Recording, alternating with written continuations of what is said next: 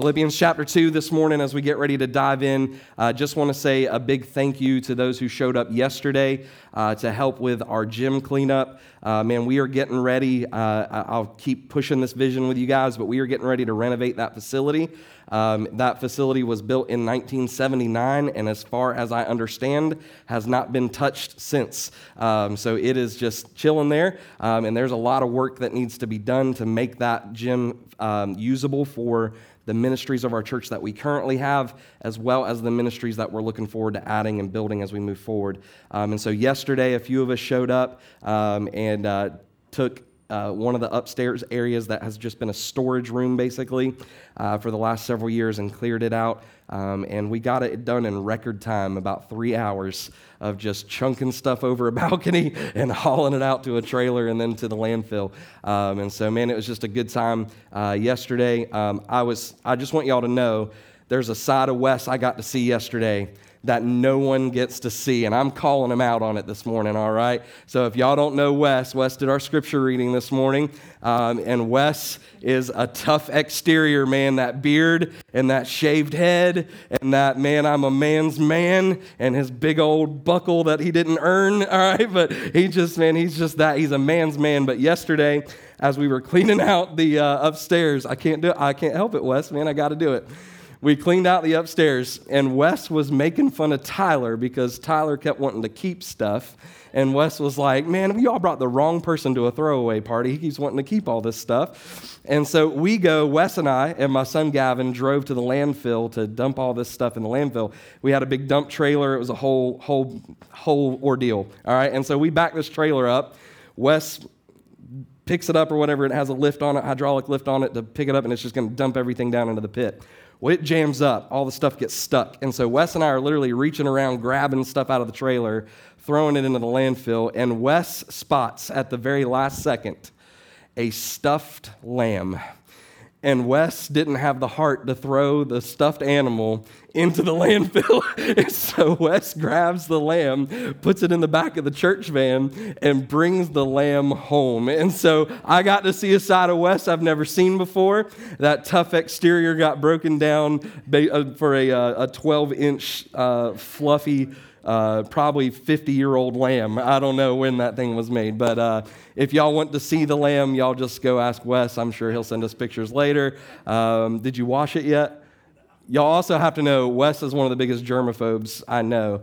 And so for Wes to even go to a landfill with me, much less crawl in the back of a trailer and throw things out, it was like, man, this was a big deal. So Wes, thanks for your heart, man. Glad I got to embarrass you. Tyler and Megan, and for all those who helped out with that, man, we're just grateful for y'all. Thank you for being a part of that day. We are going to have several more work days over the course of the next year. There's just a lot of declutter and work we've got to do in the church.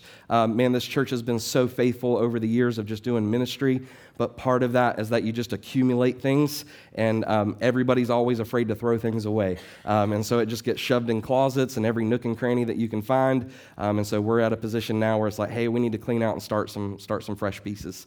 And so we'll let y'all know when those next events are coming up, but we would love a few more hands to help on those days. We got it done in record time, but mainly because Wes and Tyler were literally chunking stuff over a balcony, and so, man, we just made it happen. Hannah was our organizer. She did great. Not Hannah, sorry. Did I say Hannah? I said Hannah. Megan was our organizer, and we just appreciate you guys. Thank you so much for y'all's faithfulness. This morning, as we get ready to dive into Philippians 2, I just want to give you a background a little bit about what's happened in Philippians before we read the passage today. Paul is the writer of Philippians, and if you don't know Paul's story, Paul began as Saul, a Pharisee, a man from a great family background. He came from great wealth. He was a teacher of the law. Had the Old Testament, at least the first 5 books of the Old Testament, memorized word for word, as many of the Pharisees would have been required to do as a part of their job. Saul did not support Jesus as the Messiah. In fact, he denied that Jesus was the Messiah for many, many years. Jesus had already come. He had lived his life. He had died, had been buried, rose from the dead, and ascended. And Saul begins his ministry really at the stoning of one of Jesus' disciples. And so if you want to just put that in perspective, Saul's beginning of his ministry was to kill one of the people who supported Jesus. All right, so if that puts in perspective who Saul is and what his heartbeat is. Saul has this amazing experience, though, as he's headed to Damascus. He's actually on his way to persecute a bunch of people who follow Jesus. He's trying to snuff out this movement of Jesus. And so he heads to Damascus with papers giving him permission to throw a bunch of people in jail and to persecute them. And on his way to Damascus, he has this eye-opening experience where the risen Savior appears to him as a bright light. He's blinded, and he hears the voice of Jesus calling him by name. And he says to him, "Saul, Saul, why are you persecuting me?" And Saul has this incredible experience where the risen Savior and himself meet on this road, and Saul's life is forever changed because of it. It is such a radical transformation for Saul that just days later, Saul finds himself being discipled by some of the very people he had come to kill. All right, and so he finds himself in that room with those people being loved and encouraged. It's this incredible story of grace, because I'll be honest, if I were one of those disciples and I knew who Saul was, I would have a hard time walking into the room and loving that man. All right? But these men walked into the room and loved Saul as he was. They encouraged him, and in fact, they led him to a place where he changed his name, he changed his ministry, the direction of what he was doing completely took a 180, and he went from persecuting Jesus and his followers to being one of those followers and really starting a movement that would change the world. So Saul becomes Paul. Paul writes most of the New Testament, and here's how Paul does that. Paul travels all around the Middle East, parts of Africa, and even into Asia, and even some Europe. In fact, I had the privilege many, many years ago. I spent 6 months on mission in Poland, and at the tail end of my time, I got to go to Naples, Italy. And there is a port at Naples, Italy that has a structure built there in honor of Paul, because it was a port that Paul himself had landed in to begin one of his missionary journeys through parts of Europe. And so I got to stand in a place where Paul had been. And man, there's nothing more incredible than that, except maybe standing in places where Jesus stood. I'd still like to do that one day if I can convince my wife to travel that far. All right, so, but we'll get there. All right, so I've stood where this guy Paul stood, but Paul does these missionary journeys. They're big loops that he does. And the first time he goes through, he's literally just stopping in villages and cities, and he is sharing the good news of Jesus Christ, planting churches out of people who know nothing about the gospel except for what Paul teaches them. And so Paul has this incredible mission of taking someone who knows nothing about Jesus, knows nothing about the God of the Bible, knows nothing about Hebrews and all this, like they know nothing about any of that. They don't know the law. They're not following him. He walks into these cities and he has this incredible task of shining a light into the darkness, setting an example for these people, and then creating structure by which these people can keep worshiping after he leaves. He plants a church. He comes into these communities, he reaches the lost, he gets them together into a group, and he says, "Hey, I'm going to leave you with leadership. I've got more to do." And then he would go to the next city and he would do the same thing. And then the next city and do the same thing. And then years later, he would repeat that journey. He would cycle back through and he would visit all of those same places, but also plant new churches on his way. And he would do that 3 times. And in the course of those 3 journeys, Paul had an incredibly difficult time. Paul was stoned, and when we say stoned, we may hear that and go, "You mean he was high?" No. They threw rocks at him and tried to kill him. All right, they stoned him. He was shipwrecked multiple times. He even spent a night out on the sea because his boat went under, and he literally just had nowhere to go, couldn't swim to shore, and so he's just stuck out in the middle of the water. All right, he was flogged and beaten. He was thrown into jail multiple times, and eventually Paul would lose his life over this gospel message that God had placed in him to go and to teach others about. And so when we talk about Paul's missionary journeys, we need to understand this wasn't just a, hey, let's go hang out for 2 weeks and tell people about Jesus. This was Paul transforming his life, dedicating himself to the mission of God, and putting his life at risk to do this. This wasn't an easy journey. And then what Paul would do, even while he was in jail and when he was imprisoned and even when he was just in seasons of in-between where he might be back at his home base, just kind of hanging out for a little while, Paul would write these letters of encouragement back to these churches, and that's where we get most of our New Testament. Books like Philippians, Ephesians, Colossians, 1st and 2nd Timothy, all of those are letters that Paul wrote to these people that he had left in charge of these churches. And so what we're going to read from this morning is a handwritten note that Paul himself sits down and says, I got to encourage some people about something. These people who I loved, these people who I need to give some theology to, some people that I need to teach some things about, but most importantly, just some people that I just need to speak some life into for a minute and remind them of the purpose, why I came to their city and why I told them what I told them and why they still continue to meet together. And so in Philippians chapter 2, we read this passage that Paul has written to the church at Philippi. And it let's pick up in verse 12 of chapter 2. He says this, Therefore, my beloved, as you have always obeyed, so now, not only as in my presence, but much more in my absence, work out your own salvation with fear and trembling. For it is God who works in you, both to will and to work for his good pleasure. Do all things without grumbling or disputing, that you may be blameless and innocent, children of God without blemish in the midst of a crooked and twisted generation, among whom you shine as lights in the world, holding fast to the word of life, so that in the day of Christ I may be proud that I did not run in vain or labor in vain. Even if I am to be poured out as a drink offering upon the sacrificial offering of your faith, I am glad and rejoice with you all. Likewise, you also should be glad and rejoice with me. Let's pray together over the reading of God's word. Father God, we are grateful for your word. God, we are grateful how it teaches and instructs us. And God, we are just excited, Father, to study its pages this morning, to learn and to listen and to glean a little bit about who you are and who you're calling us to be. And so this morning, God, would you use the words of Paul, God, just to speak clearly into our lives, that we would grow and we would become the people of God that you desire us to be. God, thank you for the preservation of your word, God, that we know that we can trust that the words we find on these pages, God, are trustworthy, that they are whole, that they are your words to us. And God, as we learn from it this morning, God, we just pray that you would help us to submit fully to it, God, that there would be nothing that we hold back in reservation. God, we love you. We praise you. It's in your name that we pray. Amen. Jason, would you mind grabbing me a bottle of water from the fellowship hall, or the Welcome Center, man? Thank you, bud. I'm a little parched. All right.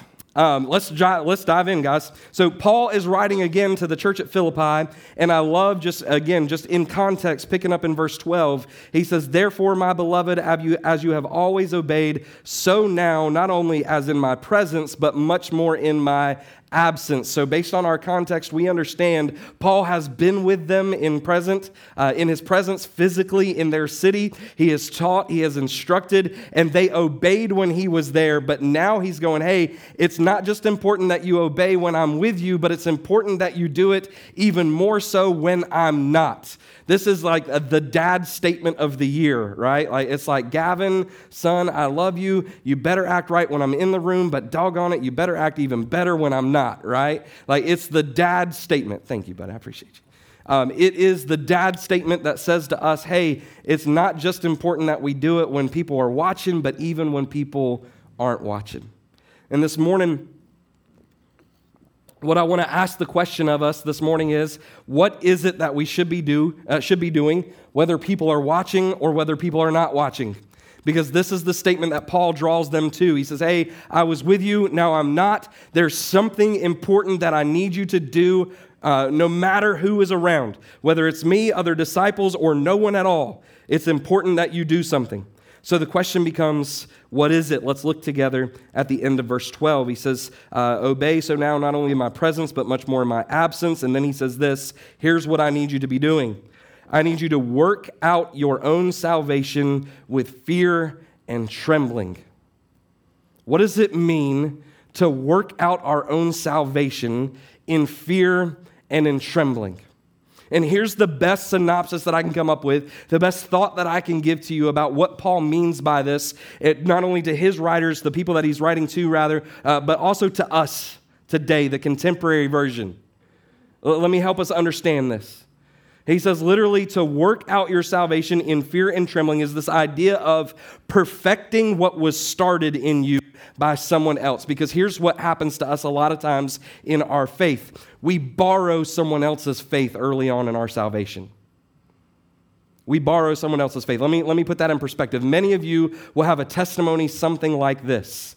I was an unbeliever, I was kind of doing my own thing, and then this person came into my life and shared some truth with me and shined some light into my life, and I borrowed based on what they said, I believed, and then all of a sudden your faith got attached very heavily to that person. And for a season, you became almost a disciple, hopefully a disciple, of that person. You followed them where they went. You did what they did. You listened to what they said. And what they said was important to you. You applied it to your life, but you were listening to this person because of the relationship that was built between you and them. We have this idea of literally borrowing someone's faith. I will follow because they follow. But then we have this crisis of faith that happens at some point in our lives. Some point in our lives where we separate from that person, whether by our own choice, their choice, or God's providence, whatever it may be, we are separated from that person for a season. And because of that, we now have the challenge of figuring out whether or not we really believe that stuff or whether we were just doing it because that person did it.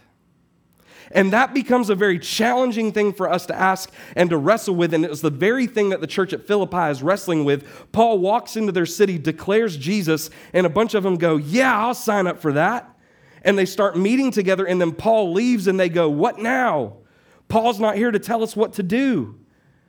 And Paul writes them this letter, and he says, you need to own your faith. Work it out. Figure it out.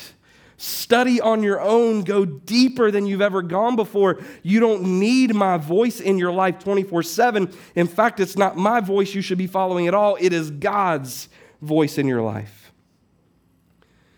But he puts the ownership on them. And so I want to ask the question this morning as we get ready to go into this a little deeper and even into the next several verses. But we talk about this idea of Paul's challenge to them. But the question really becomes, am I still borrowing someone else's faith? Or have I gotten to where I've worked out my own salvation? I know why I believe what I believe, and I am firm in it no matter what anyone tells me. Because the ownership is not on a pastor for that. The ownership is not on a Sunday school teacher or life group leader for that. The ownership is not on a mentor, a father, a mother. Doesn't matter. Uncle, grandpa, grandma, doesn't matter. The ownership of your faith completely and totally comes back to you.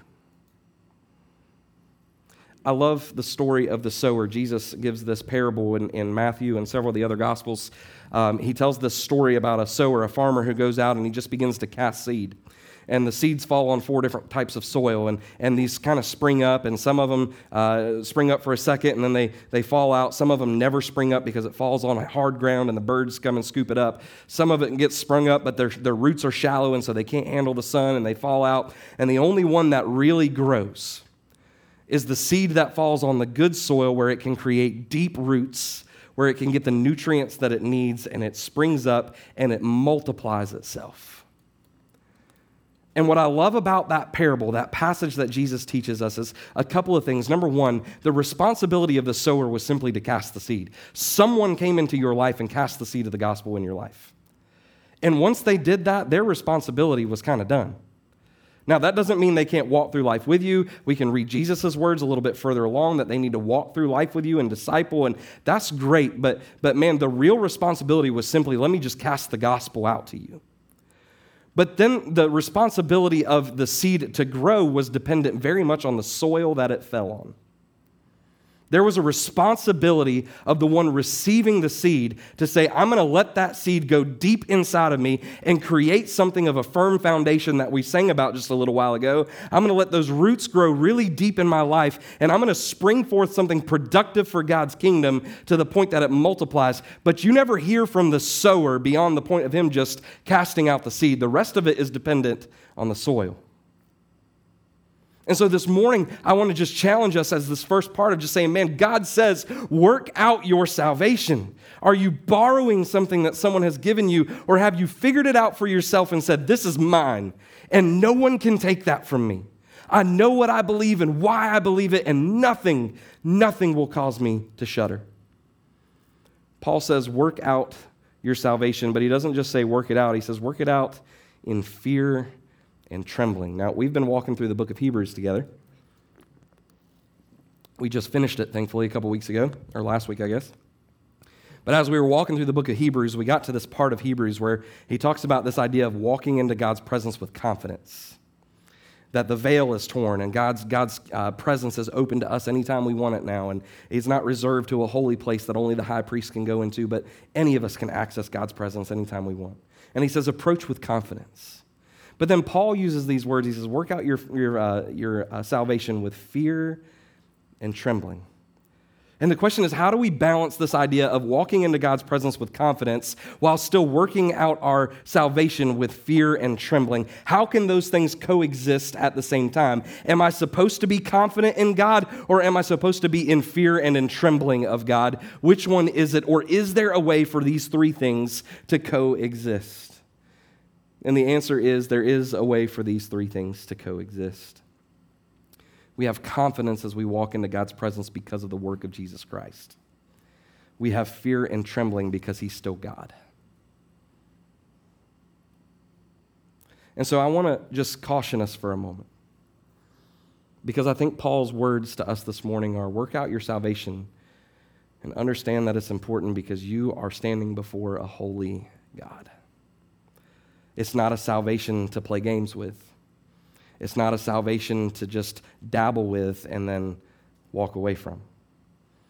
Salvation with us, our relationship with Jesus, is meant to be something that we walk into with fear and trembling, understanding that we walk into the presence of the God who spoke the universe into existence. And that deserves some amount of humility. That requires some amount of reverence and fear and awe. And so this morning, maybe you have borrowed someone else's faith for a little while, and maybe you just kind of dabbled in it a little bit, or maybe you've just kind of let that fade. Maybe you forgot about this God of the universe. Maybe you've not realized how powerful he really is. Maybe you've just been playing games with your faith. This morning, God says, stop. Just work out your salvation. The ownership is on you. Do it with fear and trembling. Recognize who I am, but work it out. Get your stuff together. He doesn't stop there, though. There's another thing that he says will work as well. Look with me at verse 13. He says, work out your salvation with fear and with trembling, for it is God who works in you. There's actually 3 times in this passage that we'll read the word work. The first time we read, and it was on us, our ownership. The second time we read it, Paul changes the ownership. And he says, it is God who works in you. You know what I love about Jesus' teachings is that he always gives just very practical things.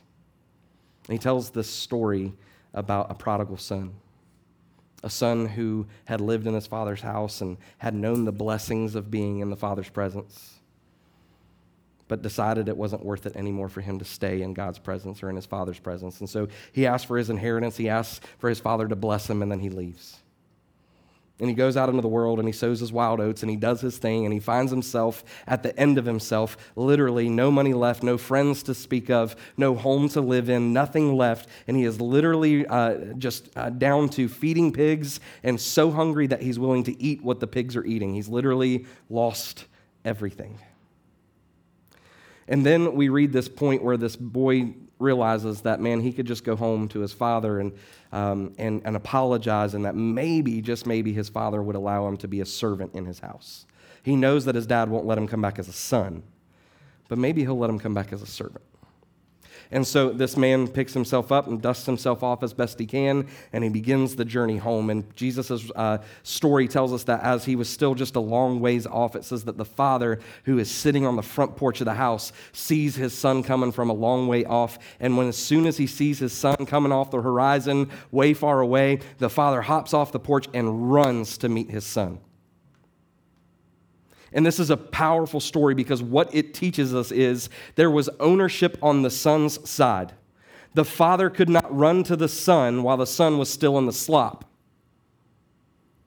But as soon as the son said, hey, I want to get out of the slop, and he took a step towards the father, all of a sudden the father goes, there's my boy. And he takes off running and he meets his son. And here's the thing, man, the son tries to just tell him, hey, Dad, I'm sorry. Like, if you'll just let me come back and be a slave, like, I'll do that as long as I get like food in my stomach and somewhere to sleep. And the dad's like, what, are you kidding me? No way. We're throwing a party. My son who was dead is alive. My son who was lost has been found. Like, put the best coat on him, put some rings on his finger, like kill the fattened calf. We're having a party. Like, man, it's a huge celebration, to the point that his brother gets so jealous that he's like, Dad, why are you doing this? Like, I've been here the whole time. Have you forgotten about me? And the dad's like, no, man, I hadn't forgotten about you, but we got to celebrate that my son, your brother, has come back home.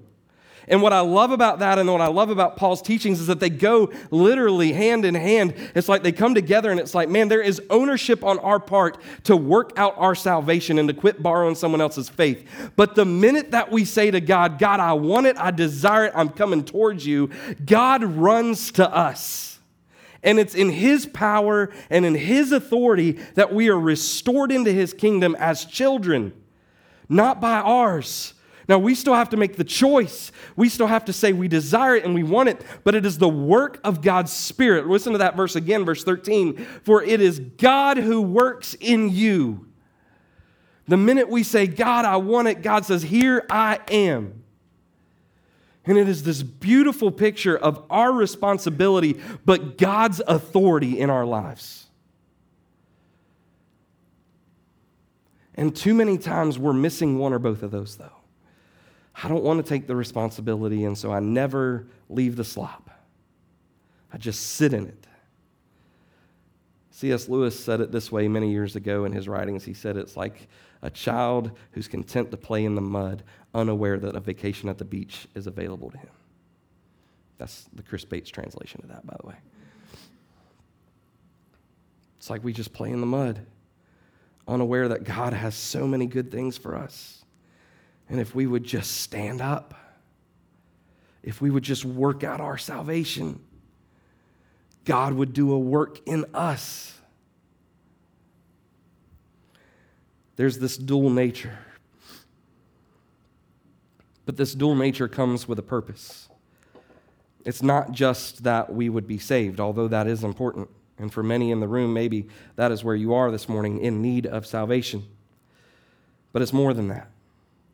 For those in the room who've already been saved for maybe a number of years, he continues for me and for you. He says, for it is God who works in you both to will and to work for His good pleasure. See, the continuation of this is not just that we are saved and not just that God pulls us out of the slop and not just that we have ownership, but it becomes this idea that, man, God has good works for us to do. And we can't just be content with the joy of our salvation. See, anybody who just sits back in a pew somewhere or in a chair somewhere, comfy, saying, man, I'm so glad that God saved me, but you never take it to anybody else, you are in bad understanding of the gospel. The gospel is never meant to be held on to and hoarded. It is meant to be shared. It is meant to be proclaimed. It's meant to be spread. It's meant to be proclaimed and cast out as that parable of the sower. It is meant to be shared and spread. And so he says, man, it's God working in you, but your ownership both to will and to work for God's good pleasure. And then he defines for them a little bit about what it looks like to work for God's good pleasure. Verse 14, he says, do all things without grumbling or disputing, that you may be blameless and innocent, children of God without blemish in the midst of a crooked crooked and twisted generation, among whom you shine as lights in the world. Let me be real clear to you this morning. If you have given your life to Jesus, if you have worked out your salvation and God has worked out in you, you have one goal in this life, and that is to be a light in a very dark place. That's it. It's that simple. Now, that may be that you do that as a resource officer at a school. It may be that you do that as a landscaper. It may be that you do that as a tool designer. It may be that as a stay-at-home mom or a teacher or a musician or a whatever. It can be anything. But you shine as a light in the darkness. It is your job to proclaim what God has done in you so that others might come to know him. Because it would have been real easy for Paul on this road to Damascus to go, man, Jesus, thanks so much for rerouting my life and stopping me from killing a bunch of people. Appreciate that. Like, thank you. I think I'll just go home now and go to the temple every week and worship. Can you imagine how the world would be different if that was Paul's understanding of the gospel? Let me just go back to the temple and worship. Let me show up to my life group every week. That'll be that. Yeah, I'm doing it. Whoop, whoop. I'm a Christ follower. No. Paul became a light in a crooked and twisted generation to the point that he sacrificed life and limb literally, because he understood the hope of the gospel and he understood the urgency of the need to declare the name of Jesus to people who still needed it, people who had not worked out their salvation, people who have not figured out what it looks like to get out of the pig slop and be returned as a child in God's kingdom. He understood the urgency of that. And so Paul spent the rest of his life literally until his dying day. And he didn't let anything become an excuse in that. In fact, I used to joke about this. Paul, when he was put into prison, it wasn't a typical prison. There was some times where he was like chained to a wall. But for the most part, in Paul's later years of life, he was more like under house arrest than like in a physical jail.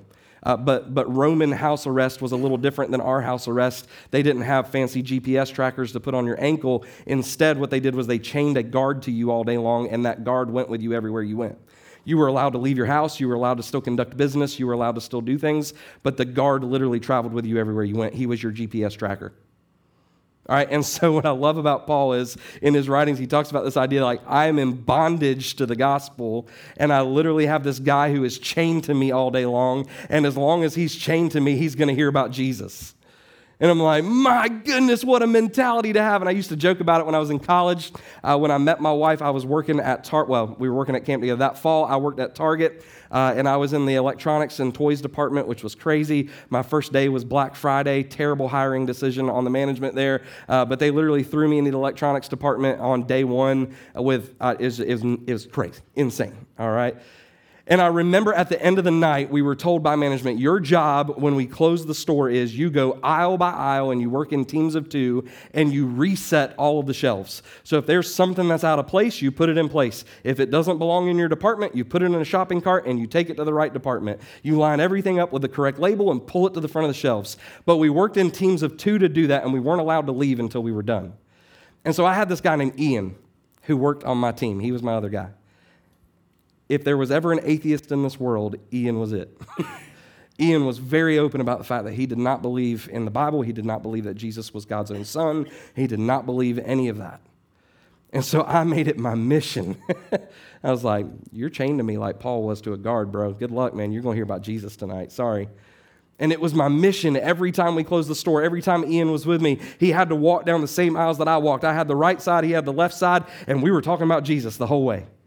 And it was like, man, that became my mission. That was me being a light in a dark and crooked and twisted generation. And man, God calls every one of us to live life that way, no matter what your vocation may be, no matter what community you might find yourself in, no matter what circle of friends you have or don't have. God declares to you this morning, if you have worked out your salvation and God is doing a work in you, your mission is to ensure the salvation of others.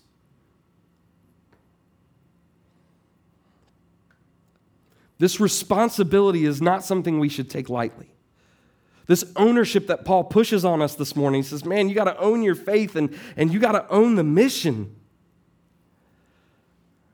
You got to be about being a light. How do we do that well? He tells us, verse 16, hold fast to the word of life. That's it. It's the only directions he gives us. And before that, he talks about this idea of do everything without grumbling and without fighting.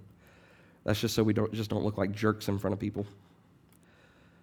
But he says the most important thing, this idea of being a light in the darkness, the easiest way to do that is to hold closely to the word of life. Hold fast. Don't ever let it go. This book, man, this Bible was given to me 5 years ago on my ordination. And the binding has fallen off of it already, and it's just falling apart on me. It's time for a new one. I've got smudges on I don't know if y'all can see, but that's exactly where my thumb goes every time to flip through my pages. Y'all can see the grunge, like, wash your hands, Chris, all right?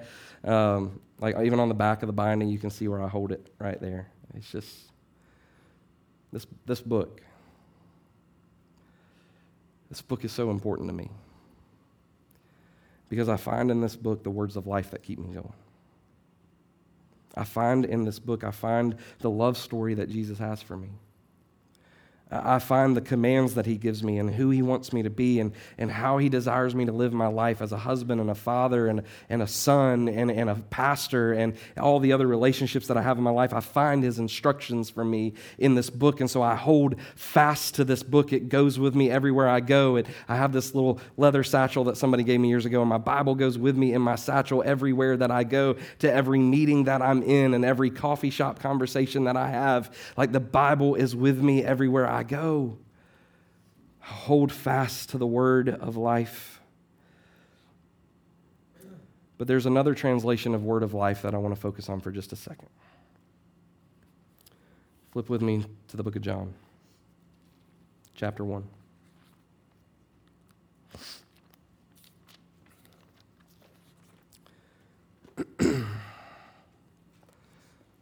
John chapter 1. John begins his gospel a little differently than the other gospel writers do. The other gospel writers tell about the nativity scene, the angels and the shepherds and the barn and the manger. John chooses to skip all of that, and he says this instead. In the beginning was the Word. Not the Bible, Jesus. In the beginning was the Word, and the Word was with God, and the Word was God. He was in the beginning with God, and all things were made through him, and without him was not anything made that was made. And listen to this. In him was what? Life. This word of life that Paul refers to, you could read it as the Bible if you want to, and that's a good thing. But he doesn't just declare that we need to hold a book almost as an idol of what Wes talked about a little while ago. Did you know that we can idolize the Bible as a book? We were joking yesterday. We were cleaning out that upstairs area, and we found 2 Bibles that were obviously very old Bibles, and none of us had the guts to throw them away. So it was like, I don't want to throw away a Bible. Like, I can't do that, and maybe sometimes we kind of idolize the book itself. But you could also read Paul's writings and you could say, man, maybe he understood the same thing that John understood. That Jesus is the word of life. And I need to hold fast to him. He says in verse 4 of John chapter 1, in him was life, and listen to this, and the life was the light of men. Sounds familiar, doesn't it? The light shines in the darkness, and the darkness has not overcome it. We're on this mission to tell people about Jesus. We're on this mission to make sure that the people around us know who God is, and we are on a mission to be a light in a dark place. And the beautiful thing about all of this is that while we have the ownership of shining the light, God himself is the light. And John tells us, man, very clearly that the darkness will not and cannot overcome that light. Find hope in that today. Sometimes we get beat down and worn down. We share the gospel. We do our thing. We proclaim Jesus, and we just get tired. I get to meet with a lot of pastors during my time, and man, I've been in ministry literally since day one. I was at church camp when I was 2 weeks old. My dad was a pastor. I grew up in church. Man, I've seen it. People just get exhausted. So this morning, maybe if you're tired in that, maybe if you're a little worn down, be reminded that it is God's light that shines, not yours. And it can't be overcome. And then watch this, Paul's words. Check this out, it's so cool. Paul's my hero. Verse 17 of Philippians chapter 2. As we wrap up today, he says, even if I am to be poured out as a drink offering upon the sacrificial offering of your faith. Man, I am glad and rejoice with you all. Paul literally just said, man, even if I have to pour my life out so that you will follow Jesus, I'll do it with joy. Likewise, you should also be glad and rejoice with me. Go be a light. Be okay being poured out.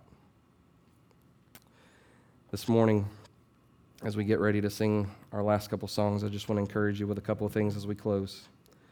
Maybe today is the day that you're going, man, Chris, I've never really worked out my salvation, or maybe I never got past the place of borrowing someone else's.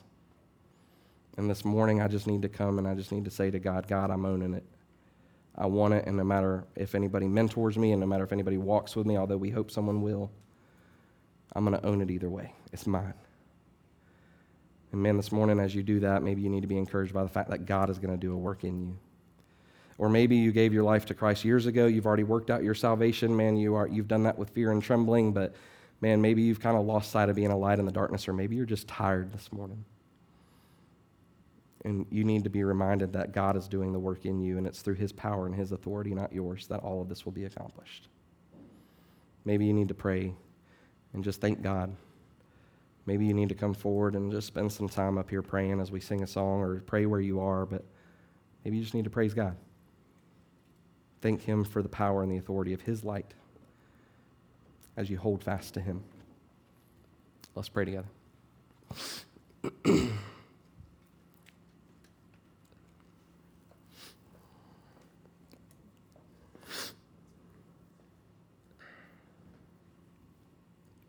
Jesus, I thank you for the sacrifice that you gave for us, God, that makes all of this possible.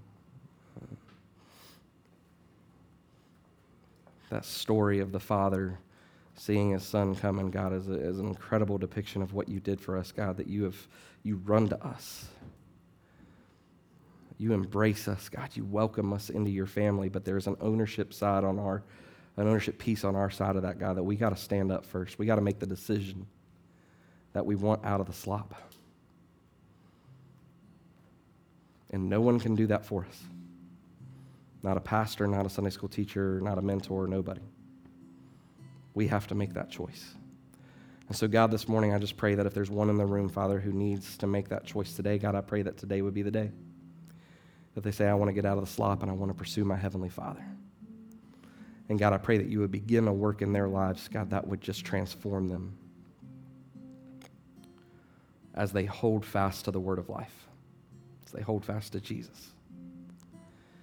And God, for the one in the room who's tired today, they feel poured out like a drink offering. Remind them, God, that you're the source. You're the source that is infinite. And God, we can be renewed in your presence. We can be restored and refreshed through your power, not ours. God, would you just remind us all that we need to be a light in a wicked and crooked generation. That we need to have our act together, God. We need to be a body who doesn't grumble and complain, but God, rather a body that just holds fast to you and works together for the kingdom. God, remind us to be a light in a dark place. God, we thank you for your word, how it teaches and instructs. We thank you for your spirit, how it moves and convicts. And we thank you for the sacrifice of the cross, God, as it redeems and restores. God, we love you, and we praise you. It's in your name that we pray. Amen.